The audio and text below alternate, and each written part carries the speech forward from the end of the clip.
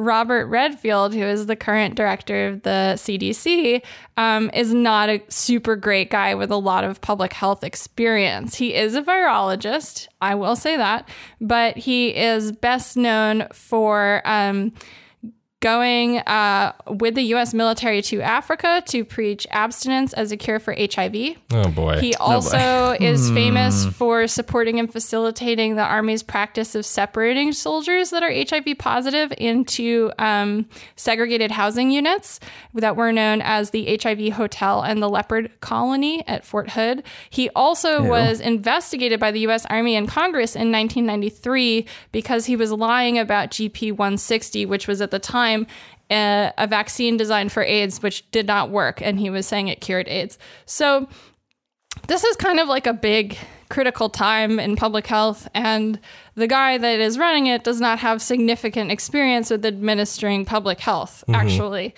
With everything that's going on, this is an appointment that, again, like sort of just reeks of the way that the Trump and Pence administration is sort of running their public health sector between Seema and Alex Azar. And Robert Redfield, I think, is like a fitting new friend to add to your gallery of rogues in bad figures in public health administration. Yeah, I think we should like make a documentary, Bad Figures in Public Health Administration. Sorry. Oh, that would be a really good series. Should pitch that to Netflix. And actually quite a very long one, I would think, as well. But I also think a never-ending story, if you will. We're gonna need a 10-episode run. Well, no, but like public health crises, I think, are really interesting. I think you make a good point. They're like an interesting lens. They expose a lot of the things that are already ongoing and underlying this administration and the context in which the administration governs, right? So like it's really, telling when you look at who's on the task force, on the COVID-19 task force. It's, Azar. Like, what is Azar's background, right? It's the drug industry. And it's like, it was like very telling and very obvious, like when he said, like, what really matters is, whether or not these companies can make money from the vaccine. Right. And not committing to the idea that like, oh yeah, everyone will be able to get it free of charge. The other, like another person, I think most people don't know who's on the task force is Ken Cuccinelli. Really? Why? Well, does he have a background in anything? Filing a constitutional challenge to the Affordable Care Act 5 minutes after it passed. He also wasn't he like, he's not the one who's also Trump's social media manager. No. Caddy. No. Homeland Security. Homeland Security. Right. Oh, okay. USCIS. He was an attorney general once, right? Maybe in Virginia. He was the attorney general of Virginia. Okay, so I guess that's sort of relatively. No, not really. I mean, surprise! What, like like a explicitly fascist government or an explicitly fascist executive branch is going to respond to a public health crisis with fascist. That's my point. Yeah, that's my things, point. Obviously, I was remembering right. Yeah, when he was Surgeon General or Attorney General of Virginia, he tried to defend anti-sodomy laws and make it.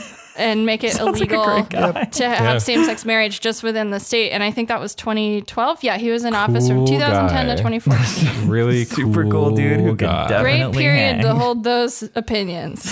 Ages well. I do want to say, so obviously like the explicit fascism thing is really is obviously really important, but I do also want to dwell on the fact that like it is also important that in the same breath that, so if Alex Azar, as we know, as we talked about in the last episode, Alex Azar, when he got up and like made the big statement or whatever about the development of a potential vaccine and how it would be important to like not necessarily guarantee that it's affordable to a lot of people so that like drug companies can get, whatever, can get their bank or whatever, can make that bread. They need their share of the COVID pie. Yeah. They're at the table. We got to feed them. How else are you going to fund research and marketing? I don't know. Right. A lot of people got to eat. I need a fourth house. The thing is, so do I. I want to point out that actually I didn't know that thing about Ken Cuccinelli, that like he was one of the people who did like a very early challenge on constitutional grounds to the ACA, but this actually dovetails perfectly. The presence of these two people on the coronavirus response team dovetails actually perfectly with something that I wanted to point out, which there was this like this article came out last night which like drove me up the wall to no end, because like you can see how the like centrist resist crowd is going to react to this, but and like use it as a way to like bolster the ACA or something. But yeah, this Business Insider piece came out saying like, by the way, there's a provision, like technically, sir, pushing up my glasses, like technically, sir, there's a provision in the ACA saying that vaccinations have to be, like certain vaccinations that are mandated as like federally necessary or whatever, must be covered free of charge to patients through their insurer. Which, you know, had this big, literally Resistance Twitter had a field day or field evening, a mini field evening, because they were also reveling in like Joe Biden's ascendancy or whatever. But among them, like Jon Favreau, you know, all these former Obama boys or whatever took this took this as a rallying point to be like, look at this, like, look how good we did with the ACA. And also like it's not going to be able to be a problem. Which, like, again, to point out, one, this applies only to people with insurance. This provision of the ACA only applies to people who have insurance. So all the uninsured, a lot of whom you can still get the fucking coronavirus from if you're insured, just want to point out or whatever, if you're actually concerned in any way about like public health or whatever, or about like, you know, protecting people from people like B, who's immune compromised from getting this fucking thing.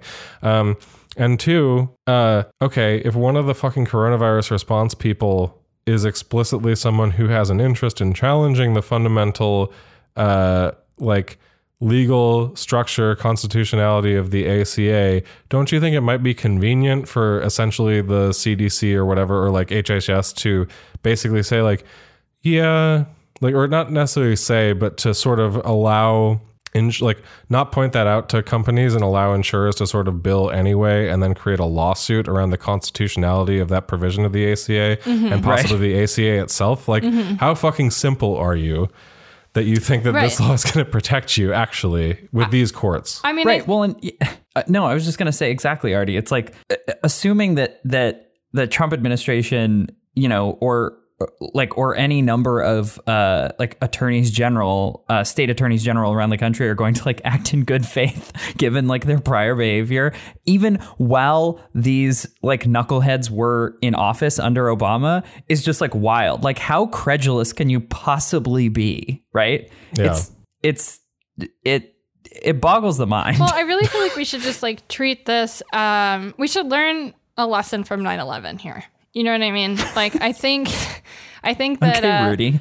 The threat of a global pandemic landing domestically, right, is pretty similar to the type of situation of like there has been a carried out domestic terror attack, right? You have sort of this almost like war powers moment where the executive branch has a chance to sort of negotiate certain powers and controls in order to sort of ride out this crisis, right? Yeah. During a terrorist attack, like that might be in terms of military defense, but like there are things that can happen, as happened with 9/11, the Patriot Act. Like, just think about the Patriot Act, right? Like, we do not need the Public Health Administrative Patriot Act to come into existence. And things like COVID and Ebola are opportunities for governments to like change the way that they administer public health in bad ways, right? Using the opportunity of a crisis. Right. Right. And what I think you see is actually that the Trump administration really sees COVID as an opportunity. Yeah. No, absolutely. And this idea, like, you can have many different kinds of responses to a public health crisis, right? This is also why, if you're not on board with pushing Medicare for all right now, you're missing this opportunity. It's not just like infectious disease, it's chronic disease, it's all kinds of other crises that are going on. If you're not on board for pushing the expansion of the provision of healthcare to everyone in the United States, you're missing a really, really important opportunity to shape the way that we think about disease. Are we going to think about it as something that we are going to try to take care of as a country in a universalistic way, or are we going to go down this other path, which is very, very visible right now, which is towards criminalizing, further stigmatizing, other sorts of punitive measures against people for their the health conditions that they exist in. Like, those two paths are incredibly visible right now. Hello, this is Daniel, Beatrice's screen reader program. Support us at patreon.com/deathpanelpod to hear the full episode and get access to patron-only content. With love, the Death Panel.